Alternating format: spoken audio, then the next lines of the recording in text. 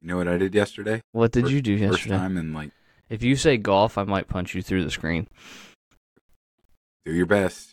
I played 18 holes. Wait, yesterday was the... Were we supposed to play in that tournament together? Was that yesterday? I mean, it was yesterday. Were we supposed The to play? charity thing that you Yes. told me about multiple times and asked me to play in it, and then we never followed through, so... Yeah. Sorry.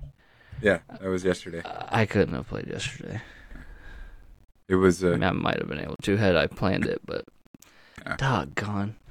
I haven't played it all this year. I miss golf so much. It was fun. But it was also... I mean, I did not realize like how tired I would be after it.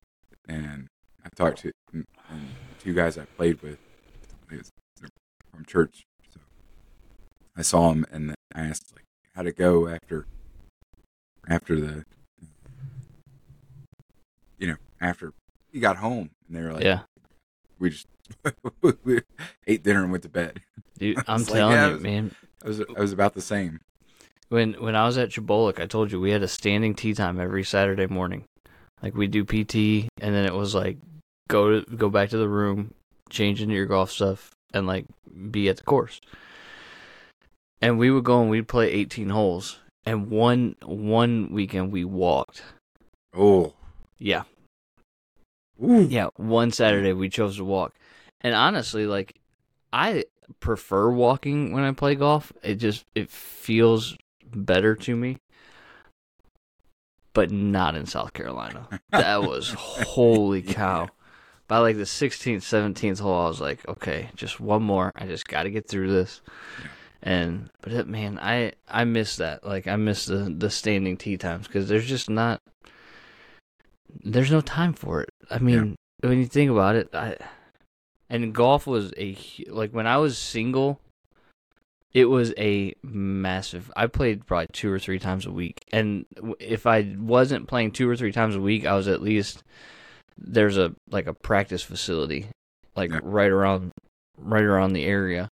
And I'd at least spend like a couple nights there because I'd just go and I'd put in my headphones and listen to like a sermon or a podcast or like music.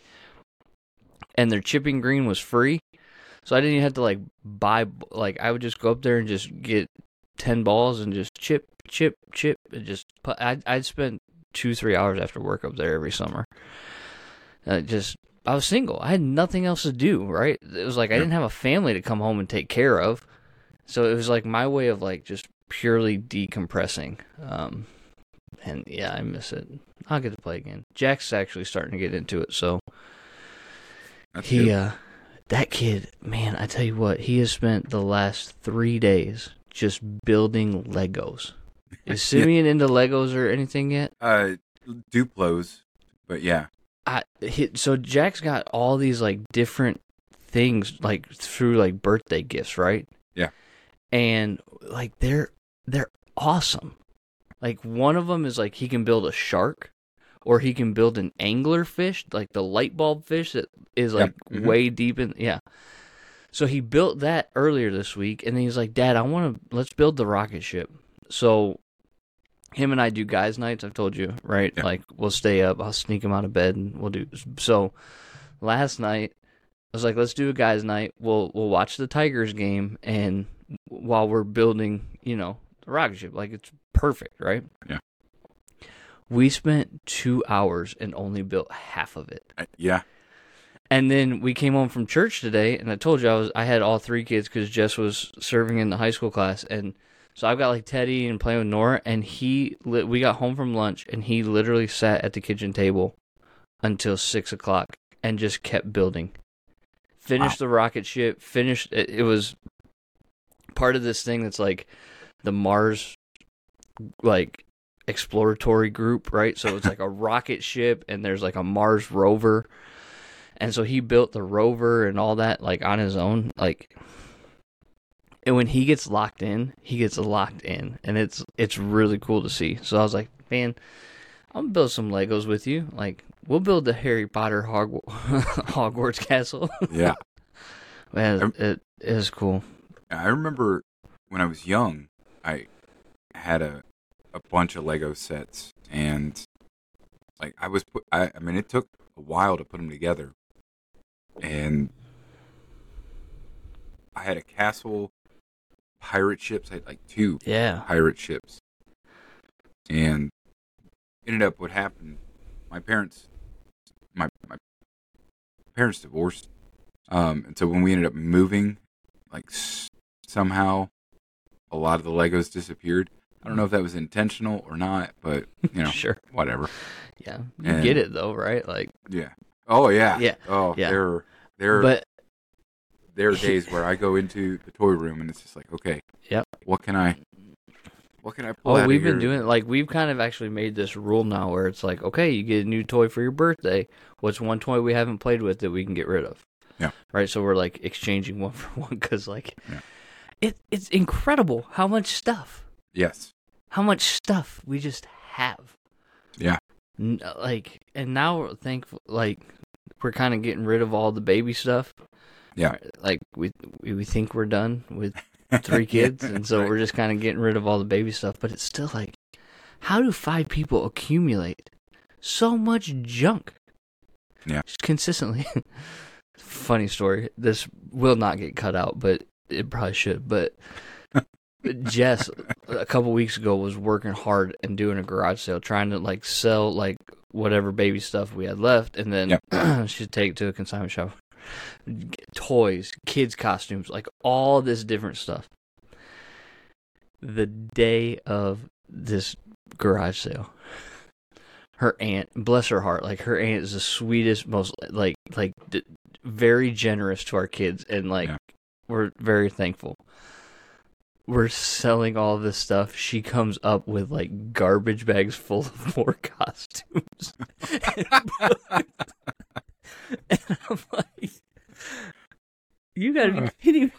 It was so funny. But yeah, I don't know. I mean, I'm excited. I think that like there's some activities that like I'm kind of falling into, not agreement, but like Jack and I are kind of finding our like groove, right? Like he likes golf, which is good because I can get him into golf and then play with him. But then like the Legos, like I'm finding I enjoy Legos, and like I found like a Comerica Park, like Tiger Stadium Lego build that we can do. But I'm trying to get him to understand the concept of like you build these things and then you display them. You don't like build them and then like rip them apart again. But that'll come. That'll come. I'll just ask, have you seen the Lego movie? No. We've not seen the Lego movie. I was hesitated because we did just go and see the Mario movie a few weeks ago.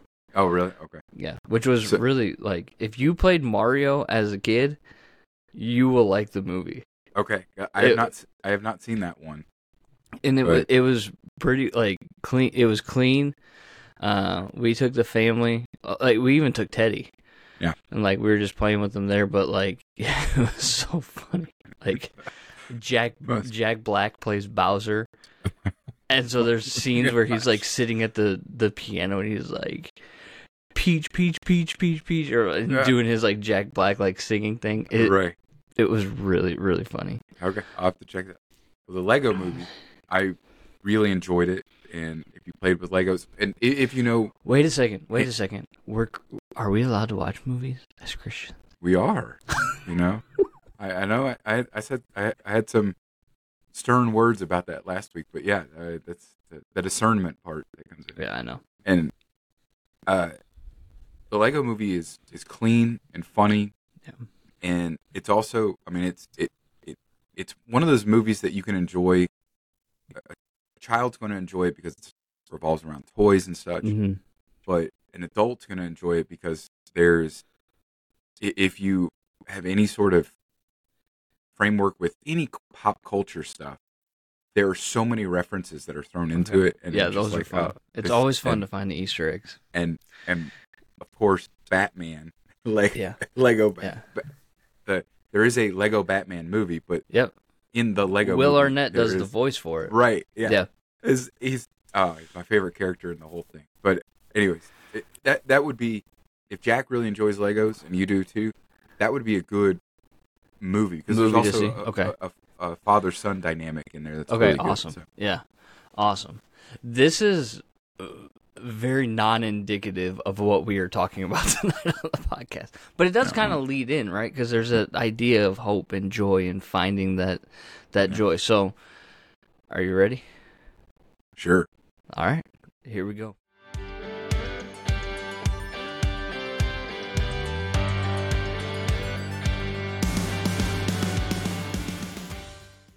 Hey everybody, welcome to the Two Chaps Pod. I'm AJ, he's Coleman, and we are ready for our next episode.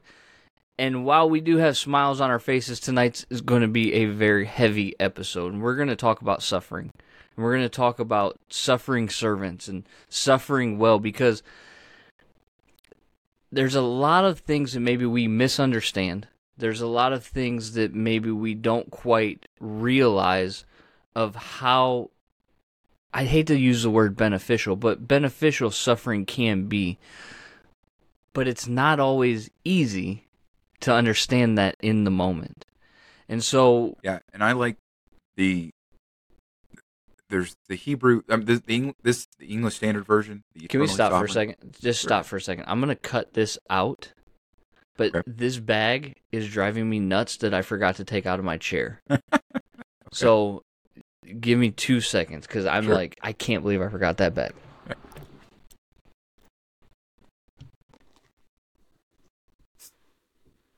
It's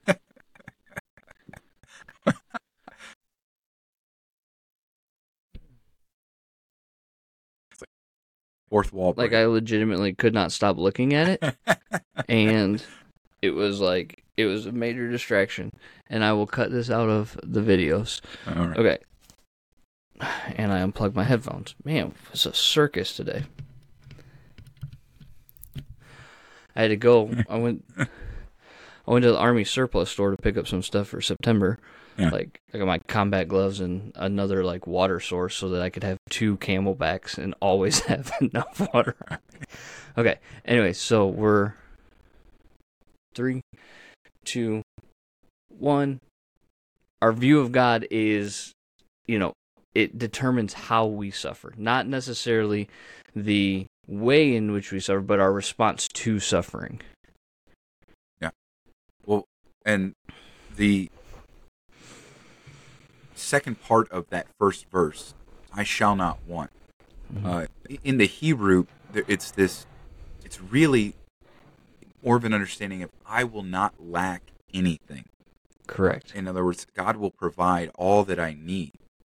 And so when you see this God, our God, the true God, as this one who is our shepherd and who gives all that we need, then yes, when we go through suffering, that gives us hope at the end of it.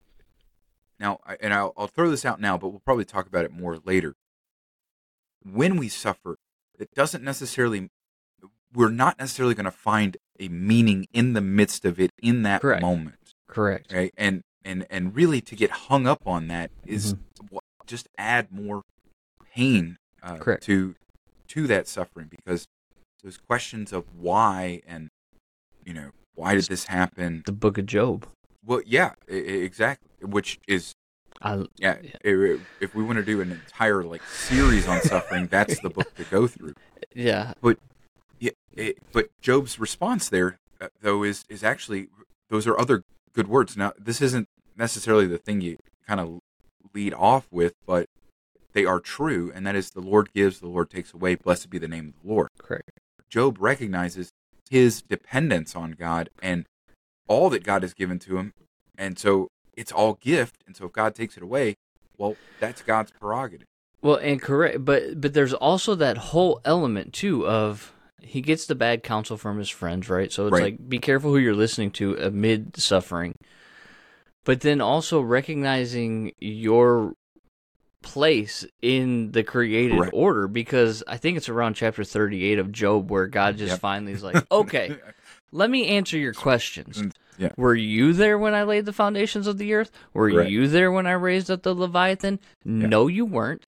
Know your place, right? Yeah. That's clearly a paraphrase, but you understand the understanding that God is way above anything we could ever Yep. believe or attain to. We are creation. He is creator. And one pastor made a note about that idea of him being the shepherd is often used with a royal connotation, which could also mean like he is king. The Yeah. Lord is my king, and therefore I serve him. Right. And that's the key right there, is that he is my king. He is my shepherd. He is my creator. He has chosen me to be his own.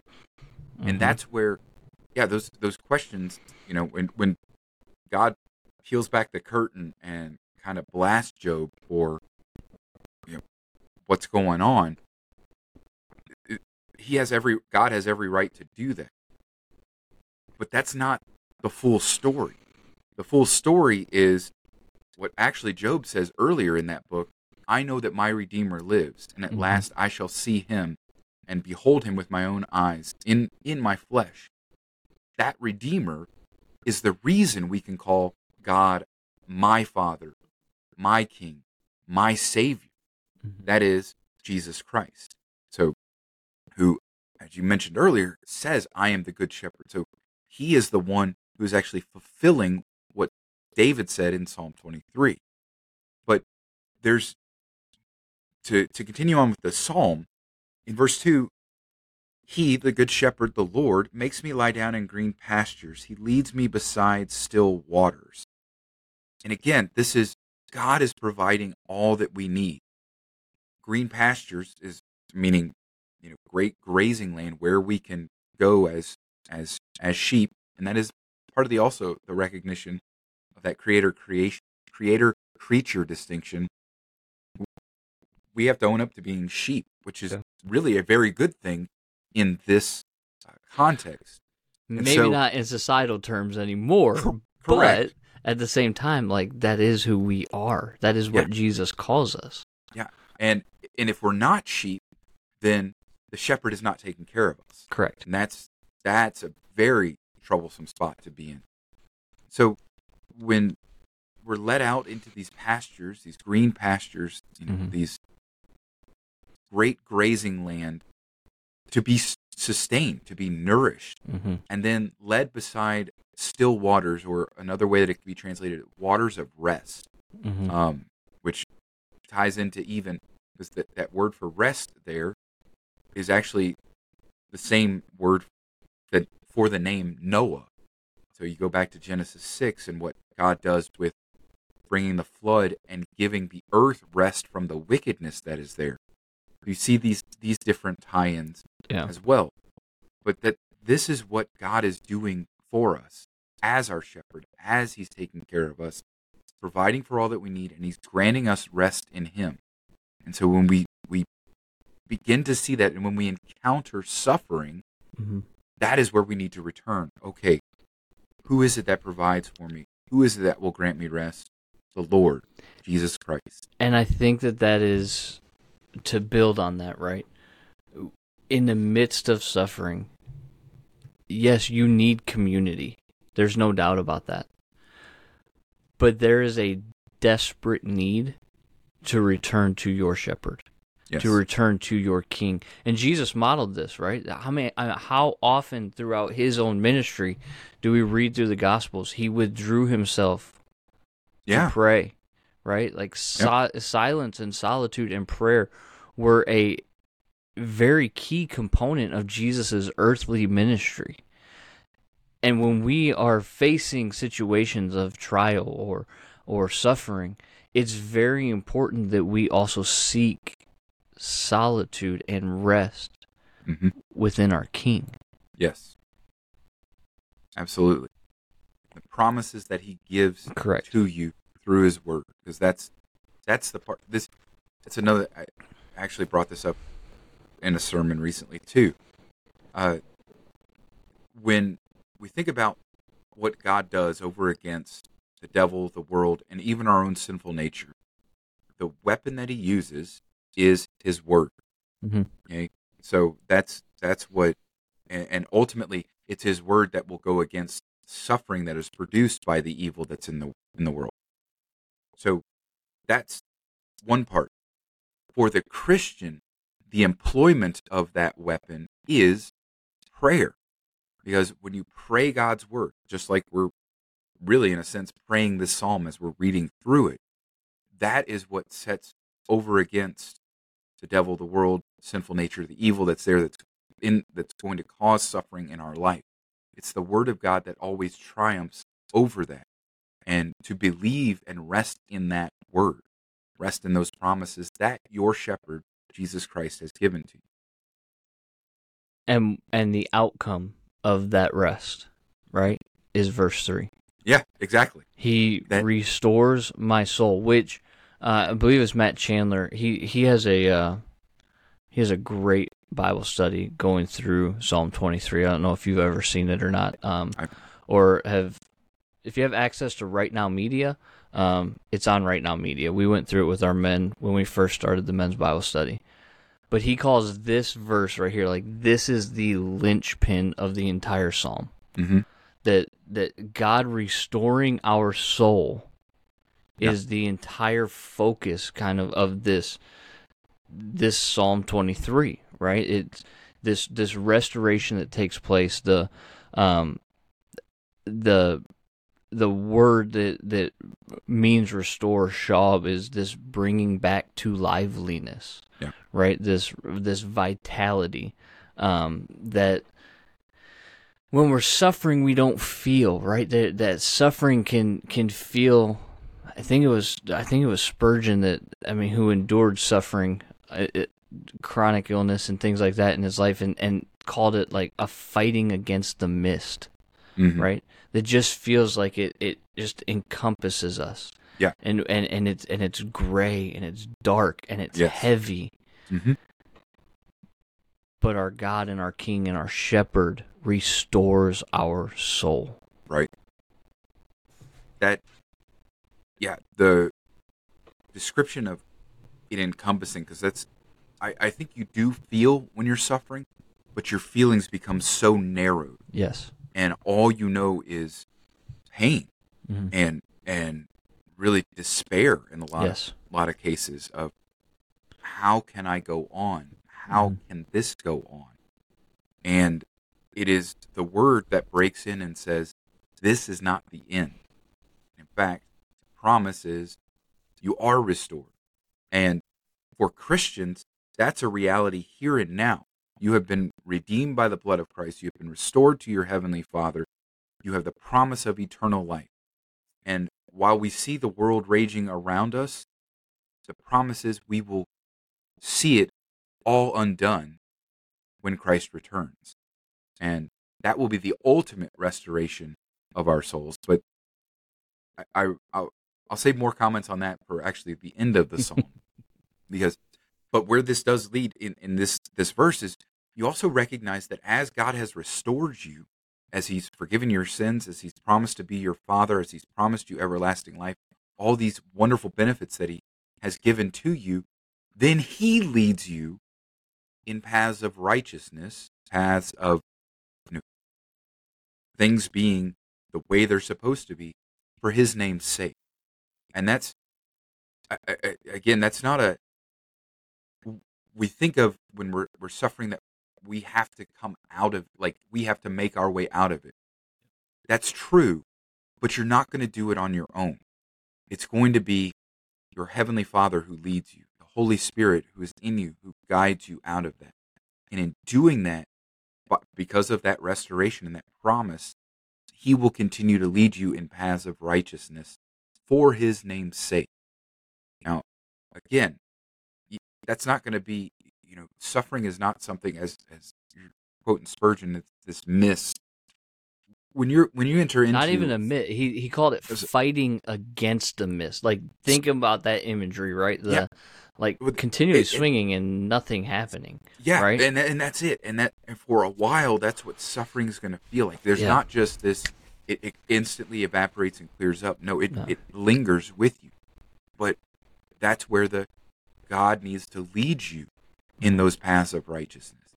That's where, again, his word comes in, his promises comes in. That's where the community can come around and help you in those times.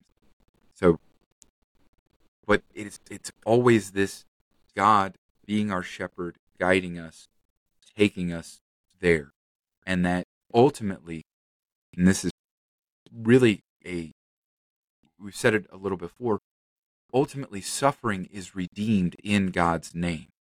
And that's for his name's sake. That's really what that is talking about. All of our lives, the joys and the sufferings are redeemed in God's name, and they are for his name's sake.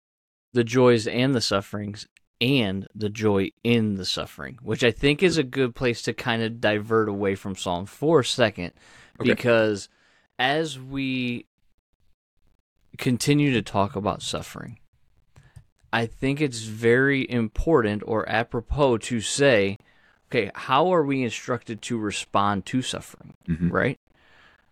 James tells us to count it all joy when you fall into various temptations, right? Yeah. Paul tells us to rejoice in our suffering. Peter tells us in 1 Peter to rejoice in our suffering, though now for a little while, right? You come under these temptations. Finding joy, it's so counterintuitive. Yes. Because we sit here and go, joy in suffering. Yeah. What? But it gets down to what joy actually is, right? And it's one of those things that I always have to remind people, I don't care about your happiness. Right. You shouldn't care about your happiness, because happiness is an emotion. Happiness is an emotion. Emotions are essentially foundations of your heart, and your heart is deceptively wicked above all else. Meaning that if you are chasing happiness, you will never find contentment. Correct.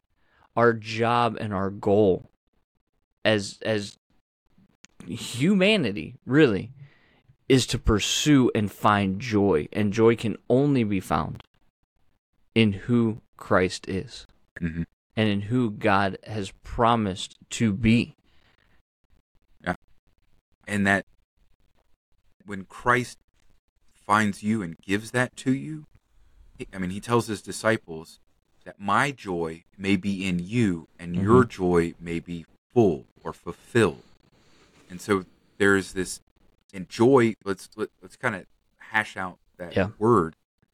It's not a fleeting emotion.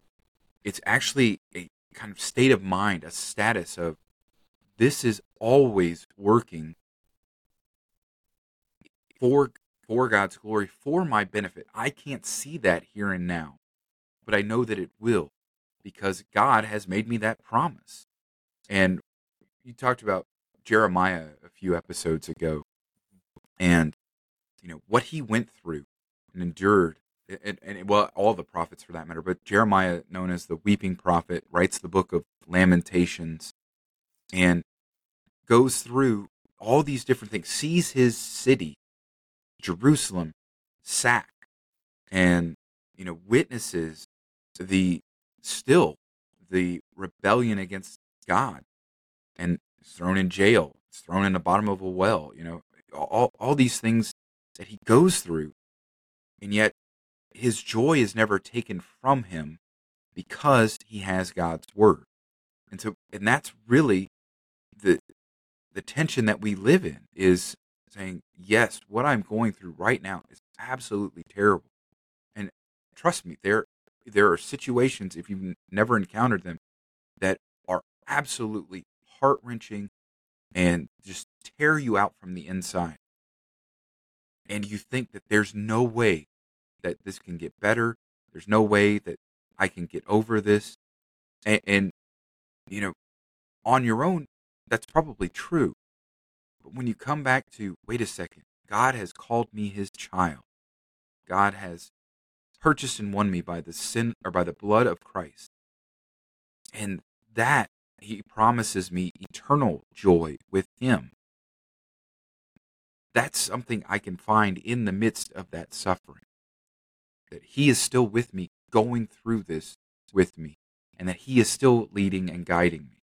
Right. And so that joy, it really is not emotion, but more of a state of mind. And that the joy in suffering is saying, God is still with me amidst this. But I don't want to also minimize. Emotions are deceptive. We know that is the base layer foundation, but it's still something that can be felt, right? Yes. We don't want to minimize suffering and those feelings. Again, the words are difficult, right? Because we're talking about emotions and feelings, but at the same time, like when things suck, it's okay to feel like they suck. And it's okay to say that they suck. And it's okay to say that they suck. And it's okay to feel that. Yeah. Where we're coming from, what we are saying is, okay, feel those. Don't stay in those. Right. Because when we stay in those, then our vision, it's almost like that, it gets dark and dark and dark until you're seeing through a pinhole, right? And all you can concentrate on is the feelings that you are feeling when there's something that is being produced in you, God promises, that is better and greater than what is being experienced in the present. Correct. And sometimes it's so hard to see beyond current circumstances. I totally understand that. I totally get that. I'm not trying to minimize that at all. But I always go to 1 Peter on this one. I just taught it in the men's Bible study, which is probably going to make you laugh a little bit. But he talks to us and he says, listen, these trials that you face, they may be for a little while. Yet he doesn't define what a little while is. Right. It could be a day. It could be your entire life. But there's a purpose behind them, that your faith is being refined. Right. Which is more precious than gold. And there's life that is happening. I heard one pastor say it's like almost like a mother who's in the travails of childbirth, right? Yeah. There's pain and there's hurt and there's all of these things that are being experienced, but yet at the same time there's joy that's occurring because life is being produced. Yeah. And that's what our suffering can do. Yeah. Well, Jesus gives that exact example, talking about his upcoming death. This is in John 14. I think it's 14. 14 or 15. Yeah. And he gives that example to the disciples because they will experience pain. They're going to see their teacher, their friend, whom they've been with for 3 years, whom they've seen do incredible things. They're going to see him give his life on the cross. Murdered. And they are going to have immense pain and suffering from that. Yet, just as with the woman, a mother who's giving birth, once the child is born, that pain's still there, and her body is still recovering from that. Yet the joy that she now has because the child has been born to her, that's the joy that Jesus promises. It reminds me so often of just continuing to remember this is not the end. And I think too often we think this is the end. Right? But there is more to this. So let's get back to Psalm, right? Psalm 23. We talked, even though I walked through the valley of the shadow of death, this idea, and I think that's important. I think it's something that I've said to anybody that I've really taught for any extended period of time. But one thing I don't think Christians have developed well enough, and one thing I think that we need to develop better, specifically American Christians, is a theology of suffering. How are we going to respond to suffering when suffering does occur? Looking at verses like Romans 5, 1 through 5, looking at 1 Peter 1, 3 through 10, and developing a kind of, we're going to go through the valley of the shadow of death. Yep. There's going to be experiences that feel, correct me if I'm wrong here, but there's that idea of going through the valley, which is like the suffering aspect, but then there's also like the whole end of life death thing as well, right? Right. Those are going to be experienced. So how do we respond to that knowing that God has restored our soul and knowing that he leads us in these paths of righteousness for one specific purpose, which is his glory. So as we experience these things through the valley of the shadow of death, how can we fulfill our chief end, not to go Presbyterian on you, but to fulfill our chief end and glorify God and enjoy him forever? Well, I think it's what you've already said is it's our initial response is going to be the promises he's made to us. Then in those moments, or if we're coming alongside someone who is in those moments, it's not trying to figure things out. Mm-hmm. I really think that's the temptation is to go, why is this happening? Why specifically for guys too, because we're problem solvers by nature. Yes, right. Exactly. And that's one thing that, like, they tell us with our wives: don't always try to solve a problem, just listen once in a while. Right. But this can be a trap that we fall into. Is okay. How do I fix this? What do I need to do right now to get out of this? Correct. And that's really, when you're suffering, that's not the most helpful thing. In fact, it can be even more condemning on someone because they say, well, I've tried that. Or they go and they try it and it doesn't work. Or something, something like that, where it's just like, this is not actually appropriate for the situation that I'm going through. And there are well-intended Christians that have shared very hurtful words. They don't realize it in those moments. So part of this is when it's on the back of a bumper sticker. Right, exactly. So or a coffee cup. Part of this is to remember not to speak where God hasn't spoken. Not to make pious platitudes, but as you said earlier, identify, yes, this is suffering. Yet here is God's promise with that.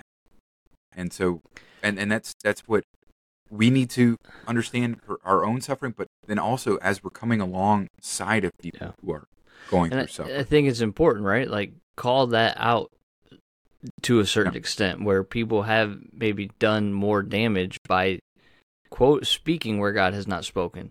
Right. In the sense of, okay, well, where's your sin? There's Job's friends, right? Yeah. What did you do that caused God to treat you this way? Right. That is not biblical. Right. And then you get the other people on the other end of the spectrum. They're like, well, God will never give you more than you can handle. So listen, we're talking about suffering. This has to come up, right? We have to talk about this.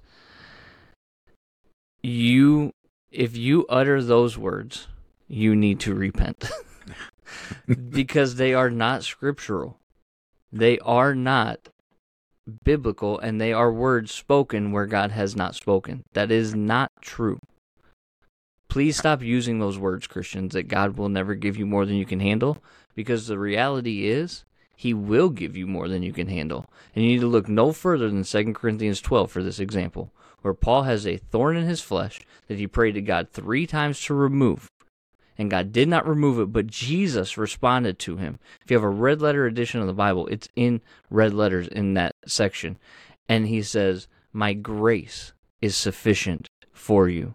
What's that grace? Oh, guess what? It's the restoration of your soul. It's him leading you in the paths of righteousness for his name's sake. So God will arguably give you more than you can handle so that you are dependent upon his grace. Right. And that is actually the appropriate way to see suffering. I know this is hard to, like, if you're in the moment of suffering, Correct. It's not easy to see this. But this is God drawing himself near to you. Because what is it that God has done that is most merciful for all of us? He suffered. Mm-hmm. So when we experience those things, this is, it hurts. It's painful. This is also a moment to say, this is where God is. Luther, he has a document called the Heidelberg Disputation. And one of the theses in it that he talks about is God can only be known through suffering and the cross. And he really means that in 2 ways. One, that you can't know God apart from Jesus Christ crucified, 1 Corinthians 1 and 2. But second, that just as Jesus says, pick up your cross and follow me, that's when you will know God. It's exactly what you're saying with Paul and the thorn in his side. And even Job with all that he's going through. In the midst of suffering, there is God, because he's saying, my grace is sufficient. The promises I have made you are sufficient. I have you. Trust me in this. So, yeah, this really, it's again, counterintuitive. But when people are going through suffering, it is to really say, God is here with you. Just as verse 4 says here, he is with you. Therefore, you don't need to fear any evil. Meaning, to include the suffering that's happening. He is with you with his rod and his staff to comfort you in the midst of suffering. That's to go back to your 4 things of God that you were brought up with the first verse. God is not distant. He is right there with you in the midst of this. And he will continue to be with you. He will never leave or forsake you, even though it feels like everything else in the world is forsaking you at that time. So, recognizing God himself in Christ has suffered, and he has gone through that for our sake, and that he is still with us in the midst of suffering and can be found there. And where you find God and where you find his promises, you find joy. That's where the joy in suffering that you brought up earlier can really be found.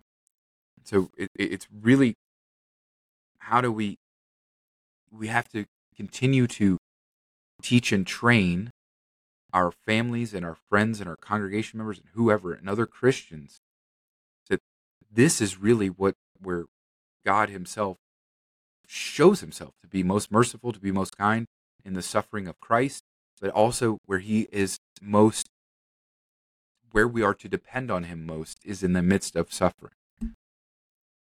And where we are to, not, I wouldn't say seek him most, but you brought up the idea of prayer earlier, right? This should drive us back to prayer.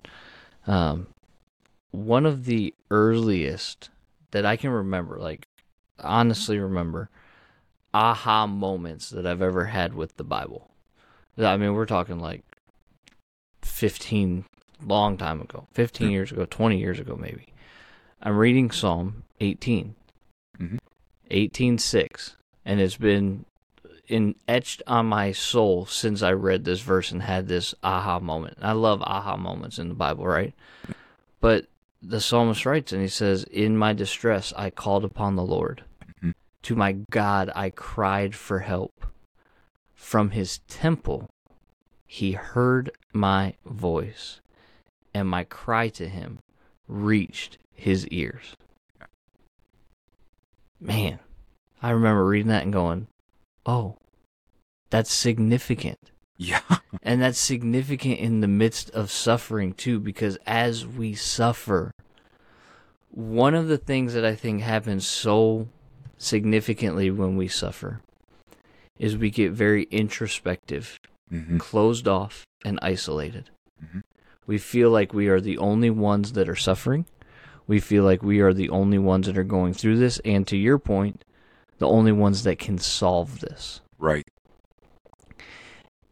And in order to have joy, and in order to understand that all things work together for good, including your suffering, you have to understand that God is there and waiting to be drawn to. And that happens through prayer. Crying out to God. In my distress, I cried to God. I cried for help. And in his temple, he heard my voice, and my cry reached his ear. Yeah, Psalm 130 is the one that kind of parallels that. And it begins, out of the depths I cried to you, O Lord. O Lord, hear my voice, my pleas for your mercy, my pleas for supplication. And that's another wonderful psalm that when you're suffering, this is again, that one, if I remember correctly, that psalm is unnamed by who the writer is, but it is a child of God, a chosen member of Israel, who is experiencing this and crying out to God. Psalm 130 or 18? 130. Okay. And yeah, Psalm 18 is David.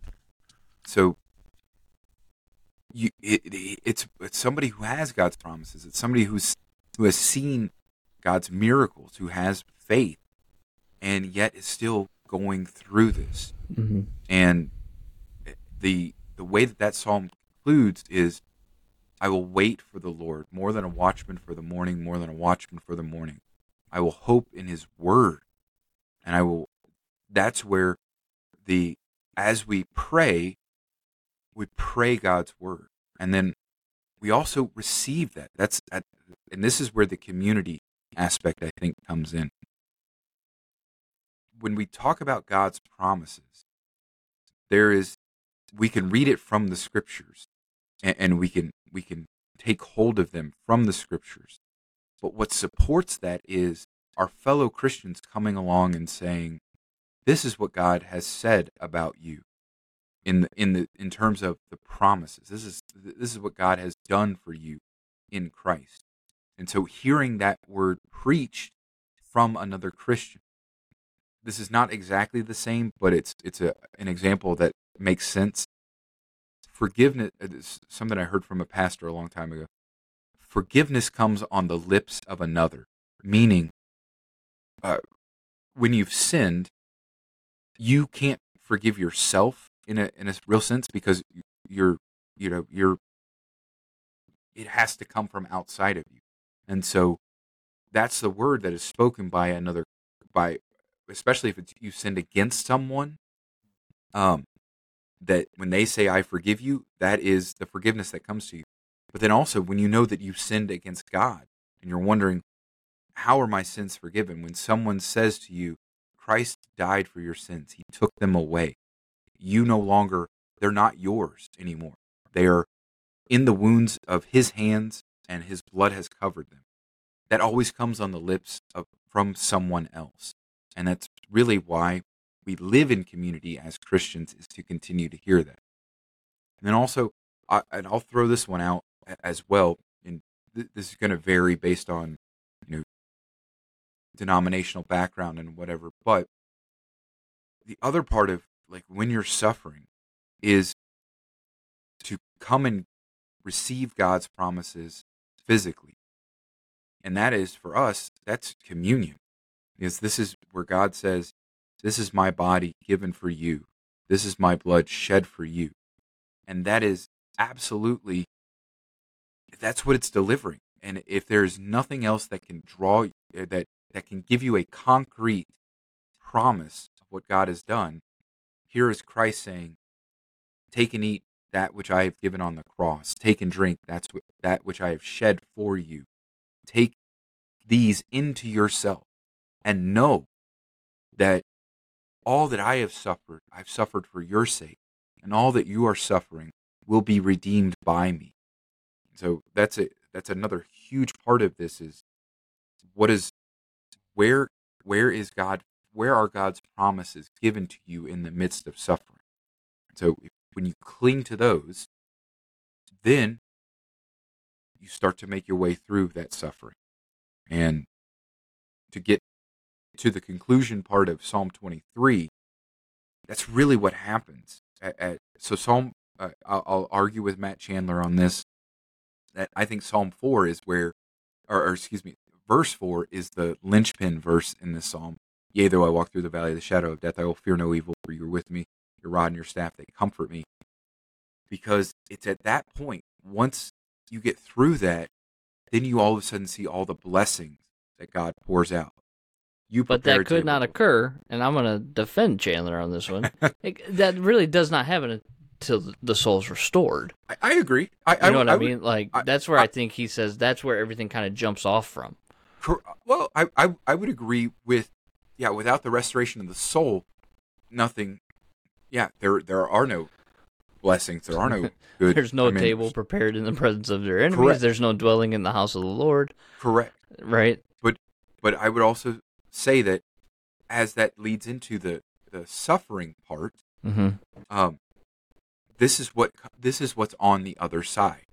And so Sure. you Yeah. look at this as the really, and I like to think of this. This is why we read it at funerals. This is the promise of heaven and the resurrection. Mm-hmm. You prepare a table before me in the presence of my enemies. You anoint my head with oil. My cup overflows. Surely goodness and mercy shall follow me all the days of my life, and I will dwell in the house of the Lord forever. If that's not heaven, if that's not the resurrection, then Well, yeah, for sure. I don't know For what sure. is. Yeah. But that's in the midst of this mortal life and the suffering that we go through here, that's what lies ahead of us. And so, you see that flow of God has called me. He is my shepherd. He is taking care of me. Yes, I go through suffering, but the promise is He will bring me through this, and that He will give me all of these blessings in the world that is to come, and in His presence after we leave this mortal life. Mm-hmm. Yeah. So let's kind of transition just a little bit from the theological to the practical, right? Because we have we've both talked with soldiers. We both counseled people outside of the military as well in our own ministries. We've taught ACE training, suicide prevention and awareness. And much of that training centers around essentially community, like we were just talking, right? It centers around knowing the warning signs of suicide ideation and things like that.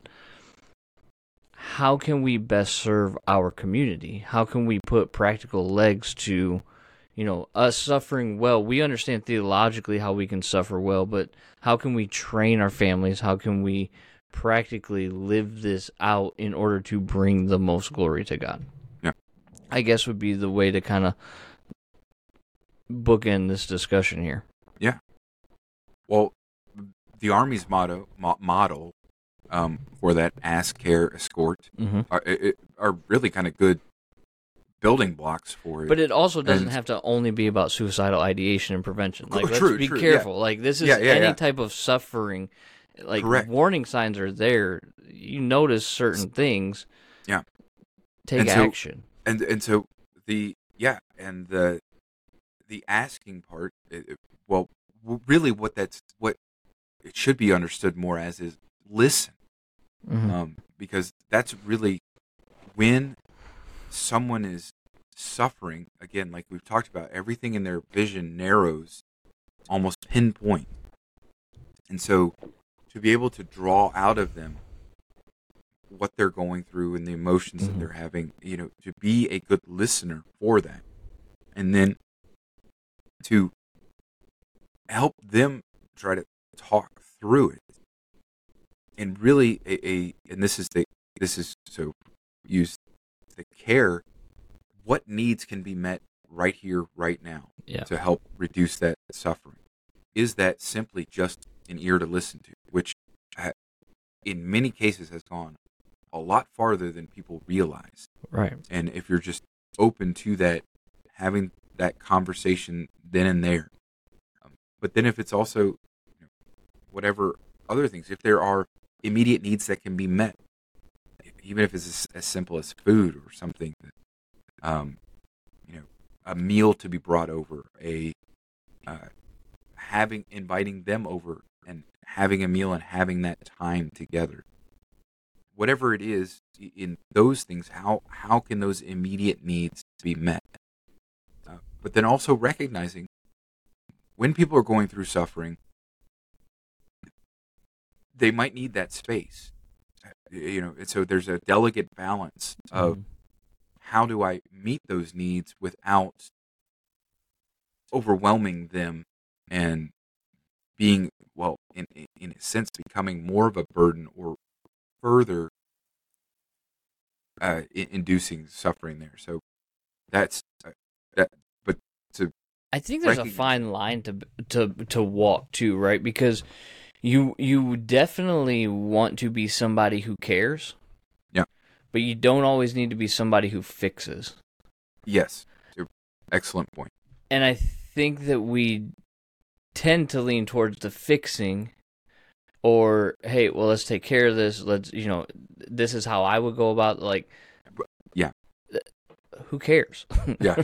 At that moment, Yeah. right? But like, we need to be, like you said, quick to listen, slow to speak.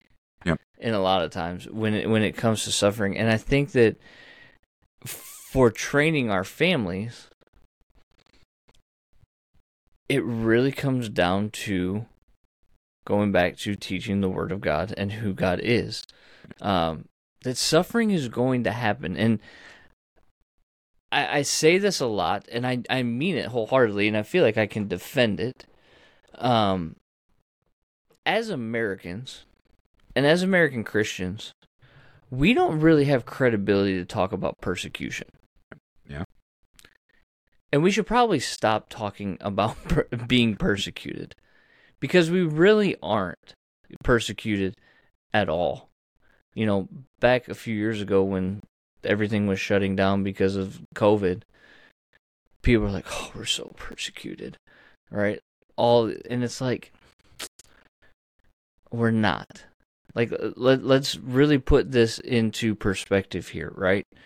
You still have the freedom to gather and worship how you see fit. Nobody's telling you not to do that. Nobody's gathering you up into groups and committing mass murder because of your faith. Like, that's persecution. We are not persecuted. We have to understand, though,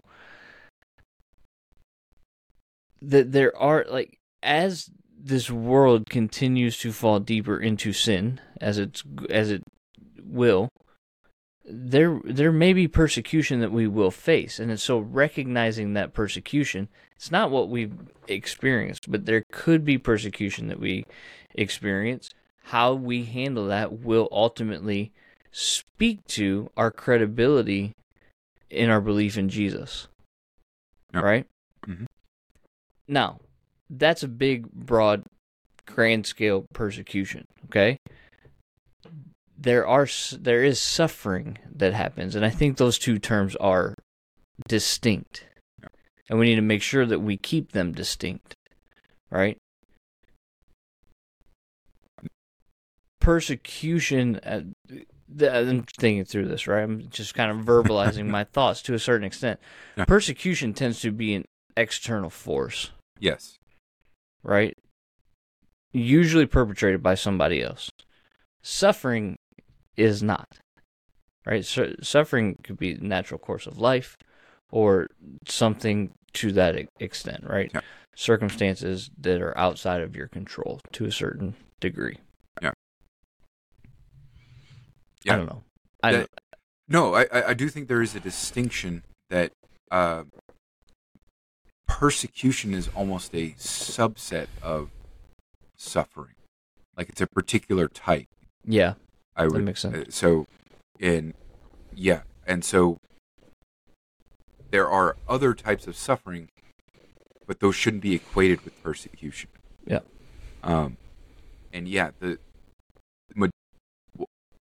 Everyone will suffer death, their own personal death, but then the death of those around them. And so I think that, generally speaking, everyone can relate to that. But there are different sufferings, the physical ailments that come, whether they be introduced by something, an external force, a car accident, something like that, or even something that someone is born with, Down syndrome, autism, whatever, physical limitation or debilitating disease that is there. All of those things are a result of sin, not individual sin, but sin that our creation is broken at large. Yeah, right, and that these things are possible because the creation is out of step with God, and so, we are going to endure those things to varying degrees in our lives, and we are going to endure, or we are going to participate with, if we're, again, living in that community with others who go through those things. And so how do we come alongside them and help them? And that is going to look different from person to person, case to case. Mm-hmm. But it's generally speaking the truth in love, and then loving and serving in the way that's possible. That's what we have to train our children to do as well, to grow up into recognizing that these things that happen, the suffering that takes place, we should be there to help alleviate it as best as we can in our abilities that we've been given for that. And I think that as we fulfill our role as protector, there is a certain amount of protection that goes into that. Not protection from suffering, but protection through suffering. Yes. Right? That exists. I just can't get over like the thought of like, yeah, we're suffering. There's one place you turn, and it can't be internal. Right? It cannot be internal, and it needs to continually be pointing to our God. We sang this song today in church. I don't know if you've heard. This is Our God by Phil Wickham. It goes like this. He says, remember those walls that we called sin and shame? They were like prisons that we couldn't escape, but he came and he died and he rose, and those walls are rubble now. Remember those giants we called death in the grave? They were like mountains that stood in our way, but he came and he died and he rose. Those giants are dead now.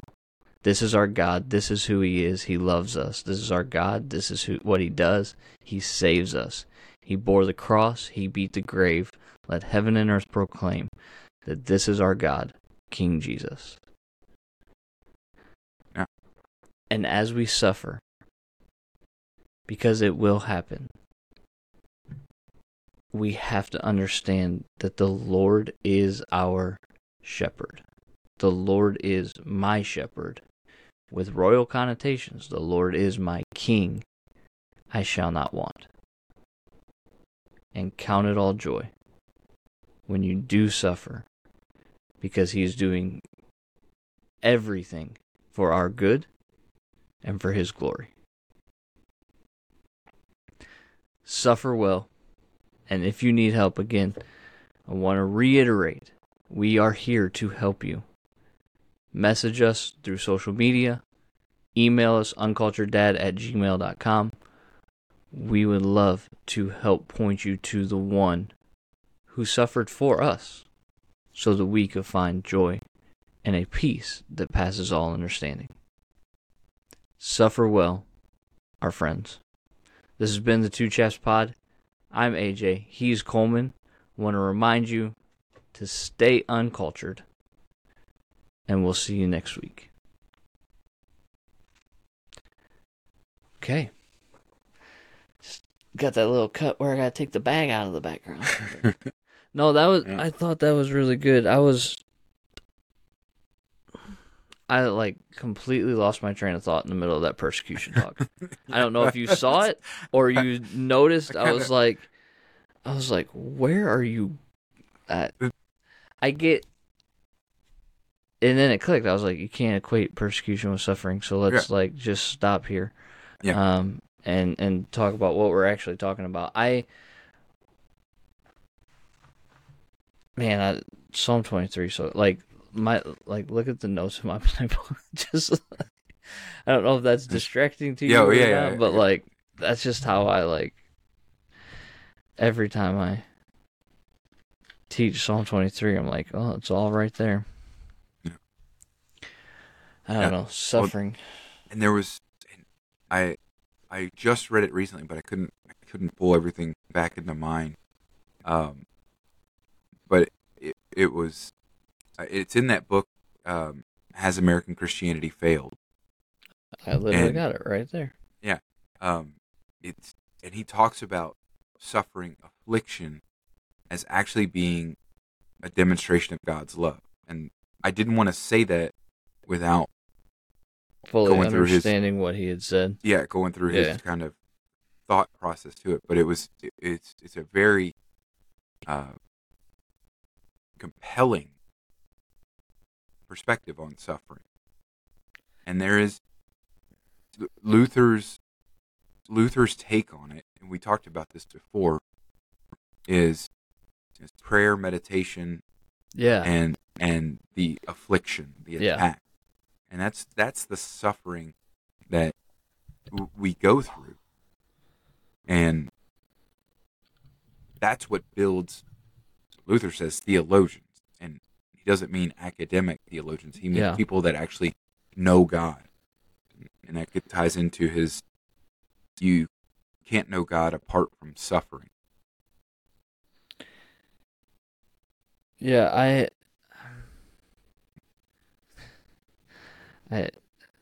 I get, we talk about joy. It was like, we're going through First Peter, right? Or we're done now. But I have this one guy that just loves to just ask random questions.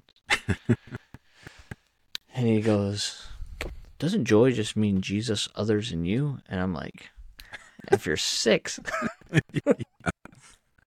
Oh, man. Like, yes, it's a very quippy thing. And it, like, I'm so glad you brought that up, too, because how often do we throw stuff out to people that are just, they do more harm than good. Yeah, and it is so well intentioned. Like, they want to help. It is. Yeah. But it's just like, guys, that's... But it's Job's friends. I mean, that's exactly what it is. It's just bad counsel. Yeah. I don't know. Well, and it's... Yeah, God will not give you more than you can handle. That one drives me up a wall. I don't know. Yeah. You know that because I've probably said that 100 times in our conversations, but I was not letting this pass. Yeah. Well, and I was trying to get the reference and I couldn't come up with it. But it is when Paul's talking about that and like no temptation has ever taken you. Romans 10, 1 Corinthians 10:13 or 10:31. Yeah. I think. That sounds right. So who get there first? Bible drill. No, that's 10:31. Oh no, whether you eat or drink. Yeah. What? Hold on, I thought it was 10:13. Yeah, 10:13. No temptation has overtaken you that is not common to man. God is faithful, and he will not let you be tempted beyond your ability. But with the temptation, he will also provide a way of escape that you will be able to endure it. Right. And that's what people quote. And I go, yeah, but temptation and suffering are not the same thing. Yeah. Well, and it is the no temptation that has overtaken you that is not common to man. And God is faithful. He will not let you be tempted beyond your ability. Well, it is the temptation is what's common. And so it's not like it is in a sense God preserves you. And this is really what we pray. Lead us not into temptation. That God preserves you from those things which would absolutely not be you would not be capable of recovering from. But that's also the distinction between the one who trusts God, who believes God is faithful, and the one who's not. Because, those who have no relationship with God, or no, everyone has a relationship with God. It's whether you have a saving relationship or a hostile relationship. Correct.